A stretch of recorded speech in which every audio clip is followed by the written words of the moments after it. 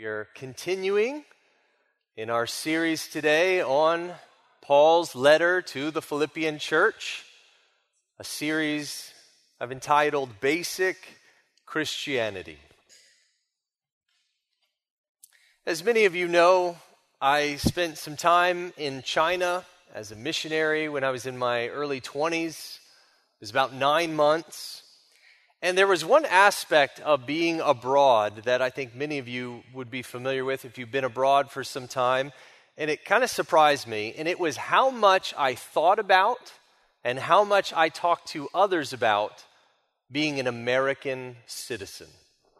That was just surprising to me. The first question that people would ask me would be, where are you from? Or, they would sometimes look at me and assume you must be an American. Are you an American? And so I would be instantly, in each conversation, talking about being an American. In Chinese, the word for America, it's the Chinese word 美国, and it means beautiful land or beautiful country. So when I would say, yes, I'm an American, their follow-up question was often, oh, I hear it's a beautiful country. And then they would say, is it? Is it a beautiful country? And so then I'd just start talking about the beauty of America, which often led to Disney World. And then, I would talk about being an American. I had to carry my passport everywhere. I had to present it often. So there was always talking, yes, I'm an American. Here's my American passport. I would see on occasion, not often, but I would see other Americans. And instantly there was like this fondness of like, wow, we're both from America. And I wouldn't feel that way like if I just saw people out here in America. But there was something about being in a foreign land and being like, hey, we're from the same land. I felt this sense of fondness with others. I felt this sense of fondness when I'd walk into a store that sold American food. I'd be like, oh, Cheerios, I missed you. Oh, orange juice, where have you been? And so there was this fondness. So my American citizenship was a governing reality every single day. And in Philippians, Paul picks up on this idea of citizenship as a governing reality. He says in chapter 1, verse 27, only let your manner of life be worthy of the gospel of Christ. And that's literally translated, only behave as citizens worthy of the gospel. You see, Christians have dual citizenship. We are citizens of this world, but most importantly, we are citizens of the gospel of Jesus Christ. Paul says later in the letter in chapter 3, verse 20, he says, our citizenship is in heaven. And so if you are a Christian, if you have turned from your sin and turned to Jesus, trusting in his death for your sins and his resurrection for your newness of life, if you are a Christian, you have a gospel citizenship. And it's meant to govern everything in your life. It's meant to be a governing reality for you and for me every single day. This is the country we represent. This is the country we want to talk about and feel fondness for, especially when we see other people that are citizens and be like, hey, we're going to the same country. We have the same citizenship. It's actually supposed to be a stronger allegiance than that of our earthly country. We are gospel citizens. And so, if you have your Bible open to Philippians 1, let's read together. What does it mean? What does it look like to be a gospel citizen? Philippians 1, starting in verse 27. Only let your manner of life be worthy of the gospel of Christ, so that whether I come and see you or am absent, I may hear of you, that you are standing firm in one spirit, with one mind, striving side by side for the faith of the gospel, and not frightened in anything by your opponents. This is a clear sign to them of their destruction, but of your salvation, and that from God. For it has been granted to you that for the sake of Christ you should not only believe in him, but also suffer for his sake, engaged in the same conflict that you saw I had, and now hear that I still have. Let's pray.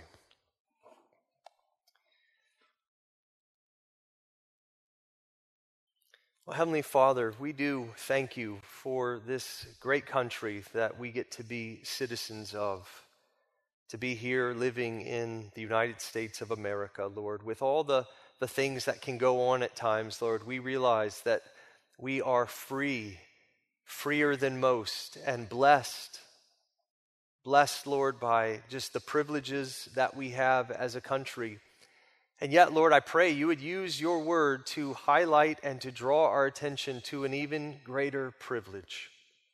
Lord, fill our hearts with faith, with longing, and with resolution, Lord, to live worthy of this great heavenly citizenship. I pray, Lord, that it would permeate us as a church, and Lord, that you would help us to be winning others over to this citizenship. I pray, Lord, that you would use your word to guide us into your truth, that we would love you more and more as a result. And we pray this in Jesus' name. Amen. Well, gospel citizenship is a gift of God's grace. There are natural-born American citizens, but there are no natural-born citizens of heaven. God takes people who are not citizens, who are rebels, who are alienated by sin and deserving of his wrath, and he applies the gospel of Jesus Christ to them. He takes on their sin and puts it on Jesus. He rescues them and atones for them and implants a new heart in them and gives them a new citizenship. That's what happens at conversion. Conversion is the impartation of a heavenly citizenship. And so, church, it is a gift of God's grace. In the verses we just read, this grace calls for something.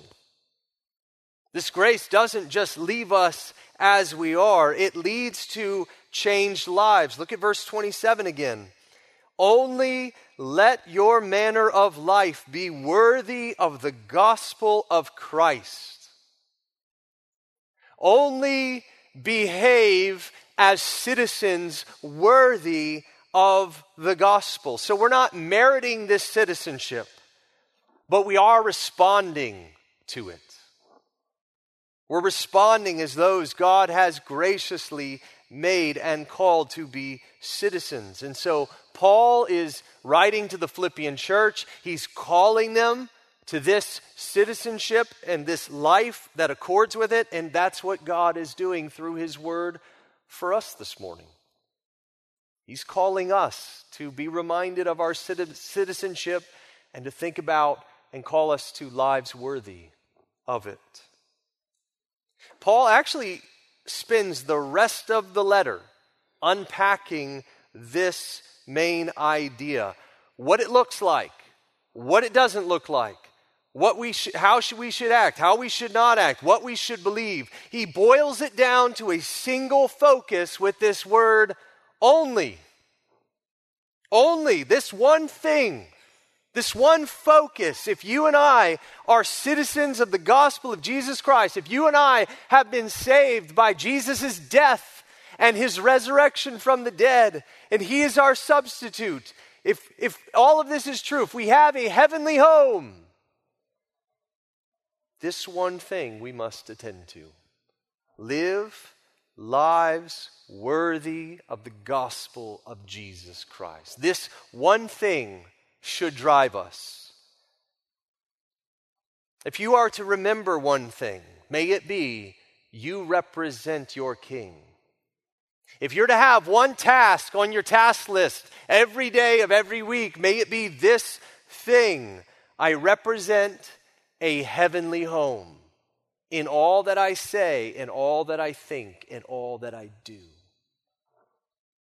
Sinclair Ferguson, in that book we've recommended various Sundays, and I think there's more copies for sale out on the desk. He says, our lives should be consistent with the gospel, living illustrations of the gospel's power.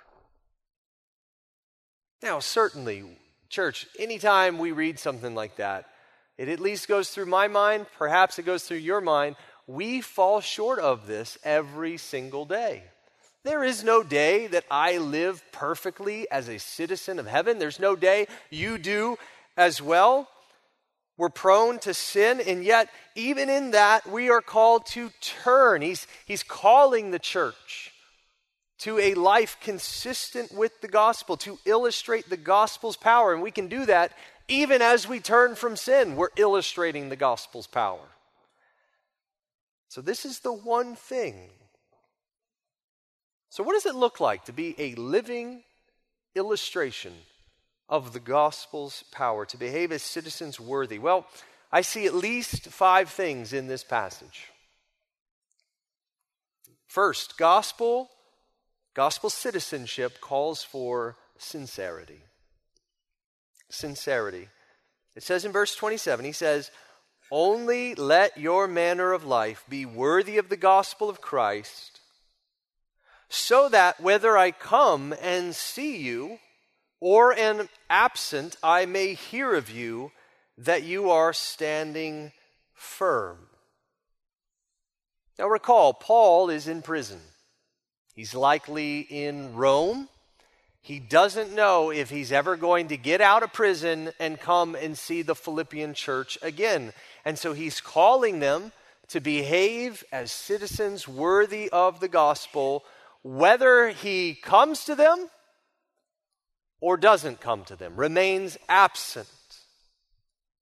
You see, Paul's picking up on a common temptation.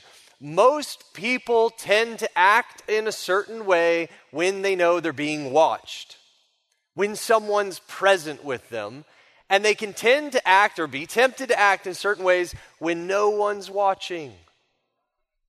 I mean, this was my experience at every job that I worked at. It was phenomenal. Like, okay, when the boss is here, the boss is around, everyone's, doing stuff and they're being really busy and looking really, really involved. And then, hey, the boss went home.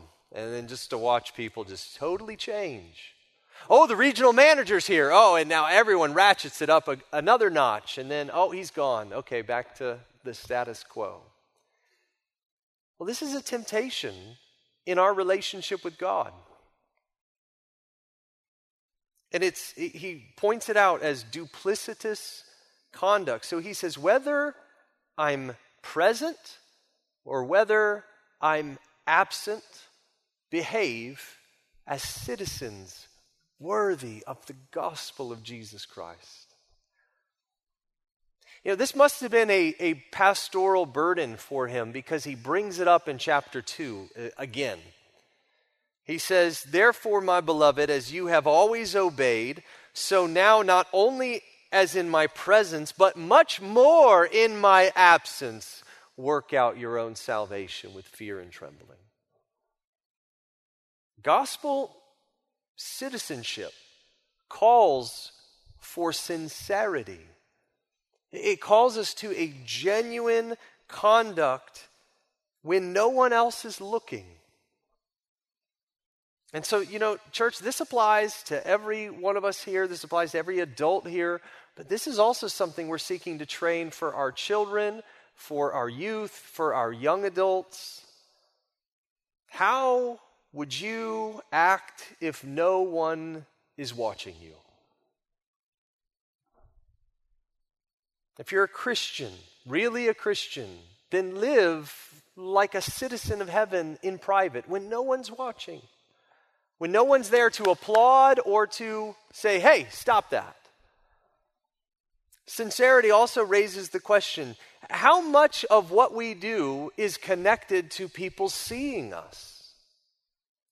Like that's what Paul's getting at, is like, so how much of like if nobody ever saw or could ever know how fast I was driving, how fast would I drive?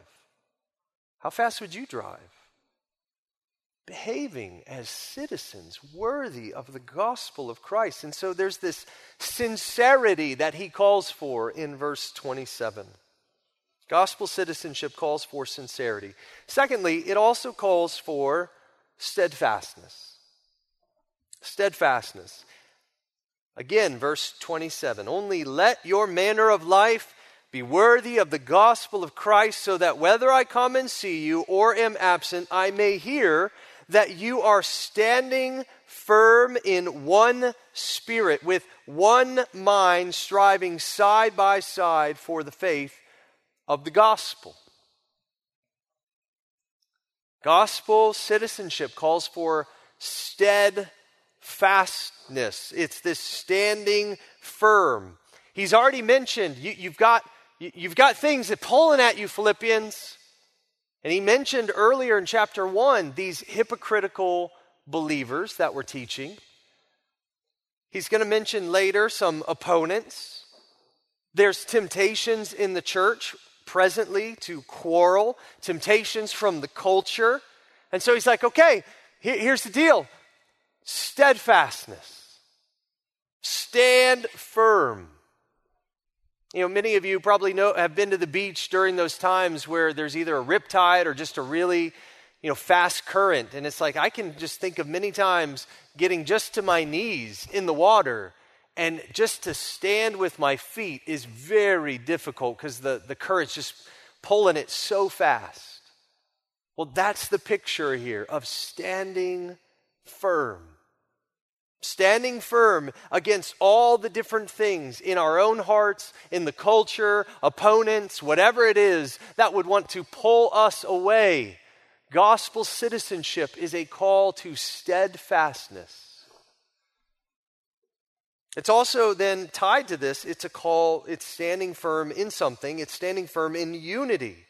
Gospel citizenship calls for unity. He says, standing firm in one spirit, with one mind, striving side by side for the faith of the gospel. There are so many things that can divide the people of God. So many things. I don't know if you've ever had this thought. Agreeing with others would be really easy if everyone just agreed with me.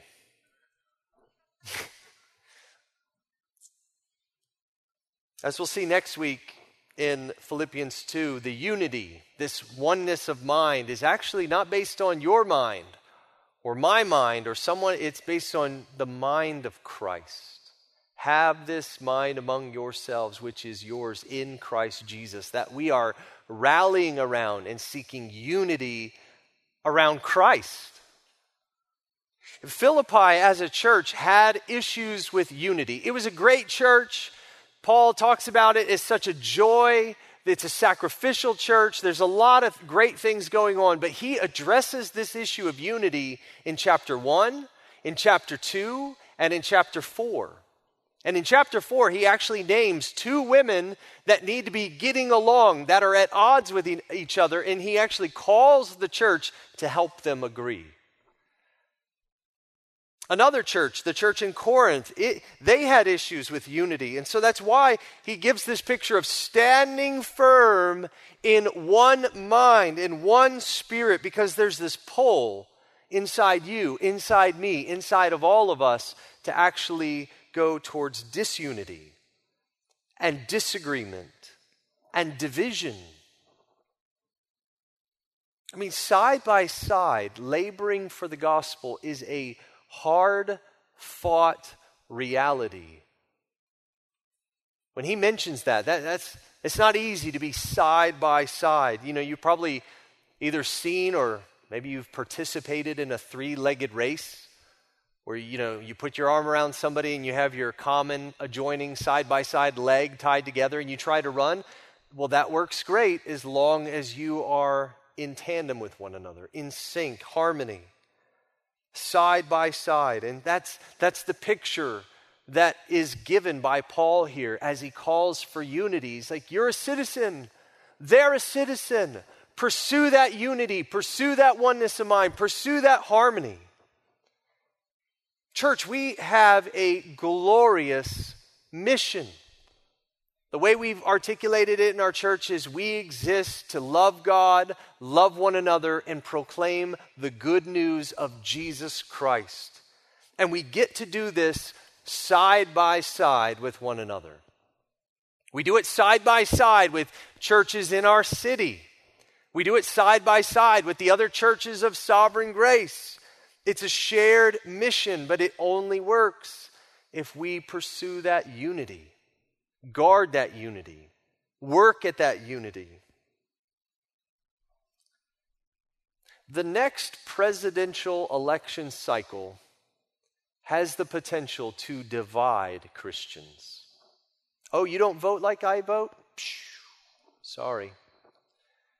Young adults and parents can see things differently. Oh, you don't see that the way I see that? Psh, let's divide. We can divide over how money is spent. We can divide people with our words. Proverbs and Psalms talk about the power of words to divide. Gossip is sharing true things about another person out of a bad heart, and gossip divides. Slander is sharing false things out of a bad heart. Slander divides. I mean, there's just so many things, little itty-bitty preference things and big issues that we can say, this is a hill to die on. And these things can divide us. And so this is where Paul comes in and he says, yeah, are you a citizen of heaven? Pursue unity. Rally around the Lord Jesus Christ. Find the common ground with brothers and sisters in Christ. We are to do everything in our power, church, to seek peace, to overlook offenses, to get the log out of our own eye, to extend forgiveness, to speak well of others, to be peacemakers, to lay down our rights like Jesus laid down his as he became a man and took our place. Like we're not the people who came up with this unity thing. It's God unifying us to himself when there was every reason for him not to.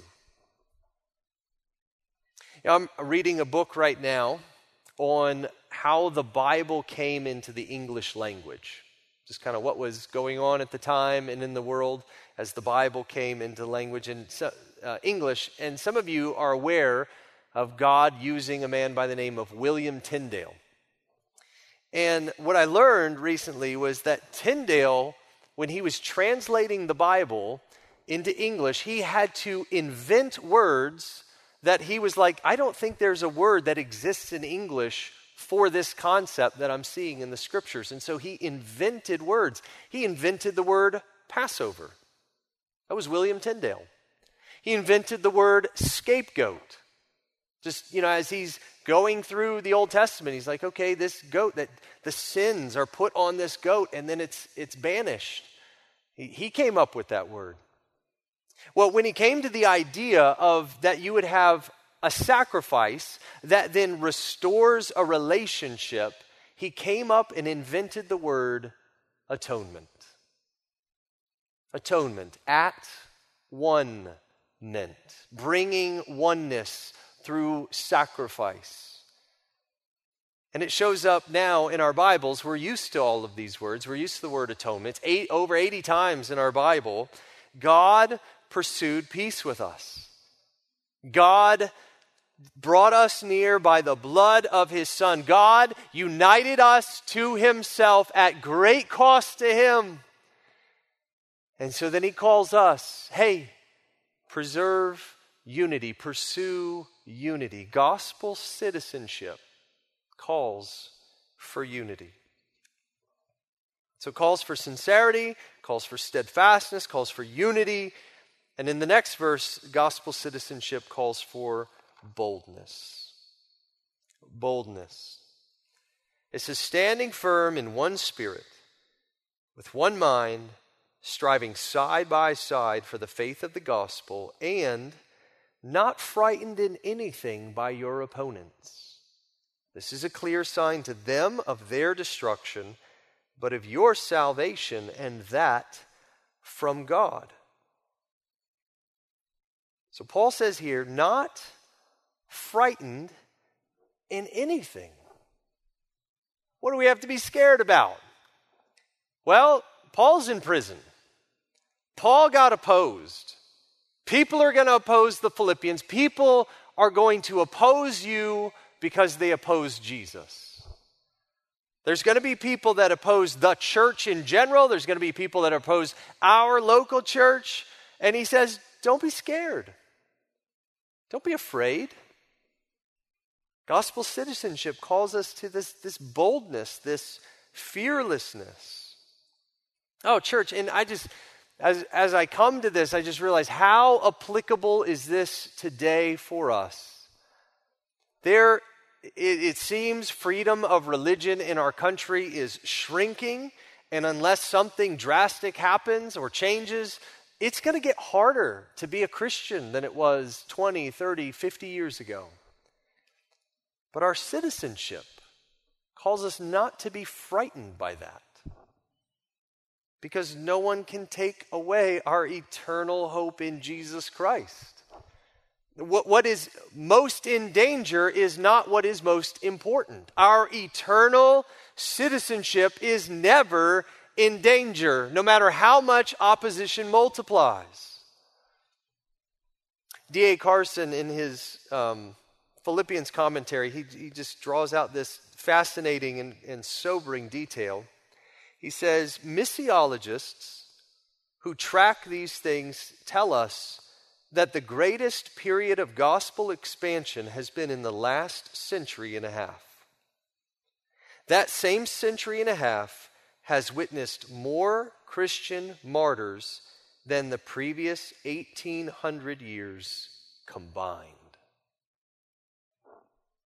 So that means more Christians, more people have become Christians in the last 150 years than ever before.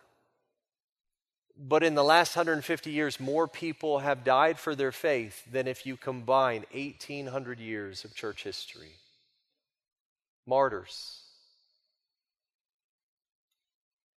Like, this is something you're not going to hear in the news.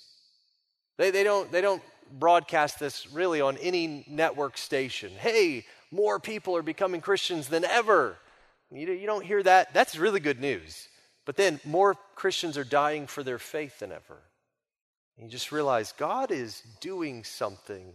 God is at work saving sinners. God is reconciling people to himself, and more people are willing to die for it. And so don't be intimidated. Don't let other things take your focus, like America in 2023, when you have this gospel citizenship. He says, not frightened in anything by your opponents. And then lastly, gospel citizenship calls for a willingness to suffer.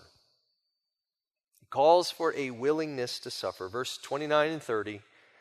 For it has been granted to you that for the sake of Christ you should not only believe in him, but also suffer for his sake, engaged in the same conflict that you saw I had, and now hear that I still have. So Paul gives the reason why Christians should not be frightened by their opponents. And he says, the reason involves two gifts. Every Christian, every gospel citizen has been given two gifts, and the first is faith. He says, it's been granted to you. That is, it's the word to give. It's been given to you that you should believe in Jesus. God gives the gift of faith. That's why a person believes in Jesus. No one would believe in him left to ourselves. None of us look at him and say, oh, you're glorious, you're trustworthy. No, we don't see that. He has to give us this gift of faith so that we place our faith in Jesus to save us. Faith is a gift. This is why we believe in God's sovereignty in salvation. He chooses who he's going to save, and he gives them this gift of faith. And oh, church, it is a precious gift. But the second gift in this list is a little more surprising. It's the gift of suffering. Yes, I just said that. The gift of suffering. It has been granted to you that for the sake of Christ, you should not only believe in him, but also suffer for his sake. He mentions two gifts, and the second is suffering. The gift, God didn't just give you the gift of belief, of faith. He also gave you, as this little package has your name on it, the gift of suffering. Now, perhaps you're like me. Yes, please, to that first gift. No thank you to that second gift.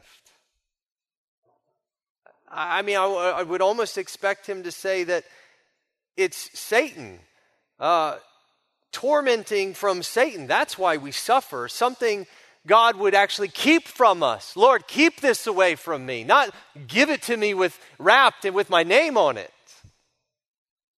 He's given the gift of faith. He's given the gift of suffering, though. That's what he says. And church, we come to something that's absolutely basic to Christianity, and that is suffering is a gift. As we suffer with Jesus. And so I just ask you today, what do you think about that? The goal in life is not to avoid suffering at all costs. It's not to then say, I'm suffering, and point our finger and blame God. Why? How could you do this? He promises it. He calls it a gift.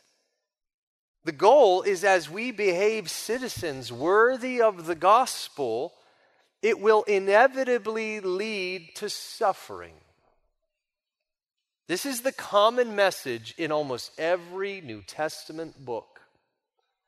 Jesus said in Matthew 10, a disciple is not above his teacher, nor a servant above his master. It is enough for a disciple to be like his teacher and the servant like his master. If they have called the master of the house Beelzebul, which is like calling Jesus the devil, how much more will they malign those of his own household?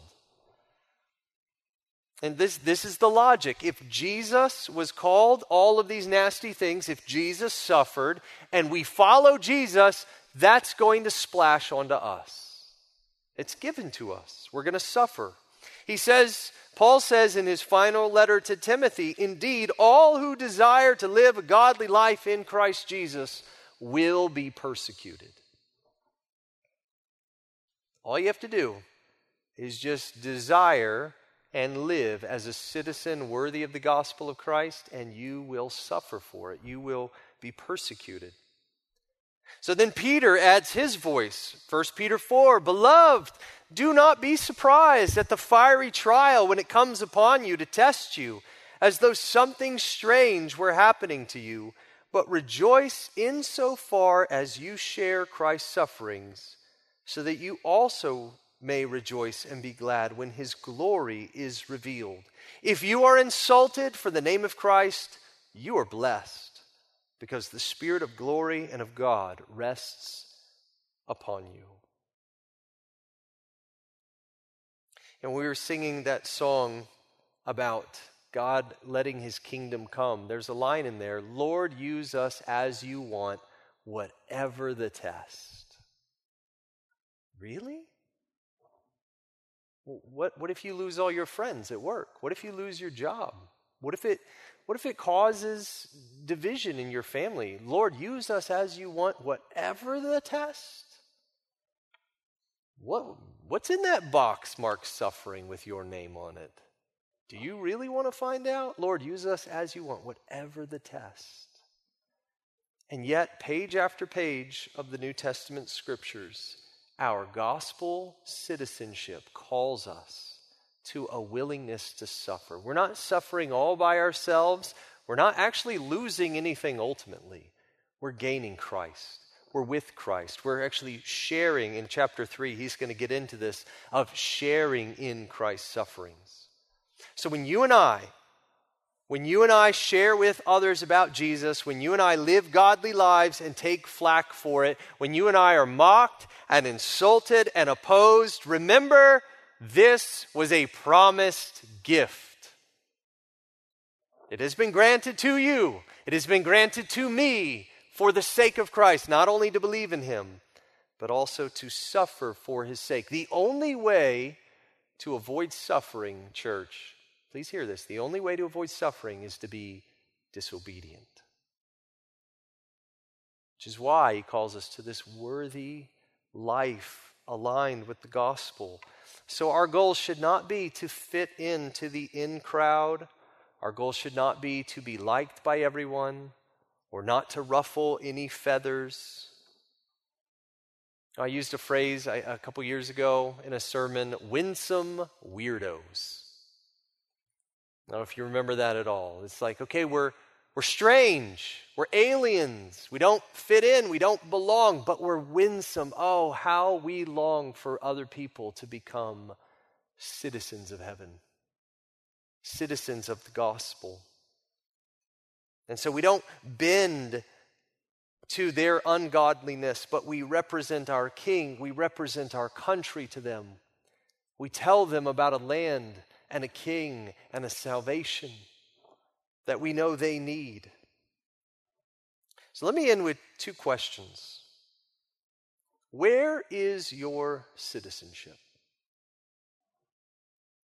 Don't be too quick to answer that. Don't assume you're a gospel citizen because you came to church today, because you heard a sermon on gospel citizenship, because you're not as bad of a person as you could possibly be. But ask yourself, am I a gospel citizenship? Are you a Christian, one who has turned from sin and turned to Jesus as Lord and Savior of your life? If you are not a gospel citizen, that is your most urgent matter today. Because I'm talking about a country and a home and a belonging that is not yet yours. And so I would just encourage you to not rest, but make that your most urgent matter. And if your citizenship is in heaven, church, if you're a gospel citizen, rejoice in that. Glory in that. Glory in everything God did to make that possible for you. Be reminded today that as a dual citizen, your citizenship in heaven is the far greater citizenship. I mean, listen, these are some of the scriptures on this. Philippians 3:20. But our citizenship is in heaven, and from it we await a Savior. Or Hebrews 13:14. For here we have no lasting city, but we seek the city that is to come. That's the first question. Where is your citizenship? And the second question is, are you behaving as a citizen worthy of the gospel? It's commanded. It's the main command. It's what all these other parts of Philippians are going to unpack and help us to see. Are you behaving as a citizen worthy of the gospel when no one is watching? Not mom, not dad, not your spouse.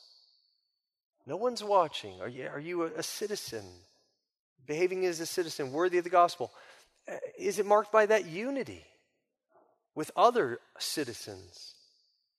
Is it marked by boldness? Are you living out your citizenship bold among those who even oppose you, willing to suffer, willing to take flack, willing to be opposed and to do that with joy? May we take this command and may we take our citizenship as gospel citizens, may we take this to heart. If I can invite the worship team to please return. I want to end with an exhortation by Charles Spurgeon. Charles Spurgeon is one of my favorite old dead guys who loved Jesus and is now alive, citizen of heaven. And he encouraged his church in this way. He said, "Brothers and sisters, today I exhort you to holiness, not by the precepts of the law, not by the thunders from Sinai, not by the perils or punishments which might fall upon you if you are unholy, but by the privileges to which you have been admitted, by the honorable citizenship which has been bestowed upon you.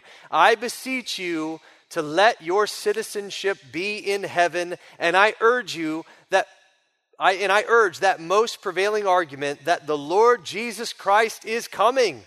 And therefore we should be as men and women who watch for our Lord, diligently doing service unto him, that when he comes, he may say to us, 'Well done, good and faithful servants.' We must do our utmost while we are here to bring men to Christ, to win them from their evil ways, to bring them to eternal life, and to make them with us citizens of another and better land. For to tell the truth, we are as recruiting sergeants of heaven. We are here to give men the enlisting money, to bind upon them the blood-red colors of the Savior's service, to win them to King Jesus, that by and by they may share his victories after having fought his battles." This is what we're called to, church. If indeed we are citizens of heaven, let us behave only this one thing: behave as citizens worthy of the gospel of Jesus Christ. Let's pray.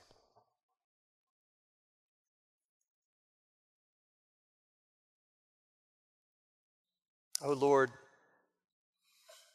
we do desire a heavenly mindedness about us. We do desire, Lord, that all the different ways that Christians are described of being disciples, united with Christ, children of the living God, chosen and beloved, Lord, that citizens would be a governing reality for us as we go out from here today, as we interact with others, Lord. That governs our behavior, Lord, even when no one is seeing. And I do pray, Lord, to the degree that we've lost sight of that citizenship, to the degree that we have just been acting on our own, we do, Lord, want to turn back to you. And I pray that by your Holy Spirit, you would both convict and guide and bring that help and hope that only you can bring to us, Lord. That there would be a work of your grace in our hearts as we submit to you. And we just thank you for this today. In Jesus' name, amen.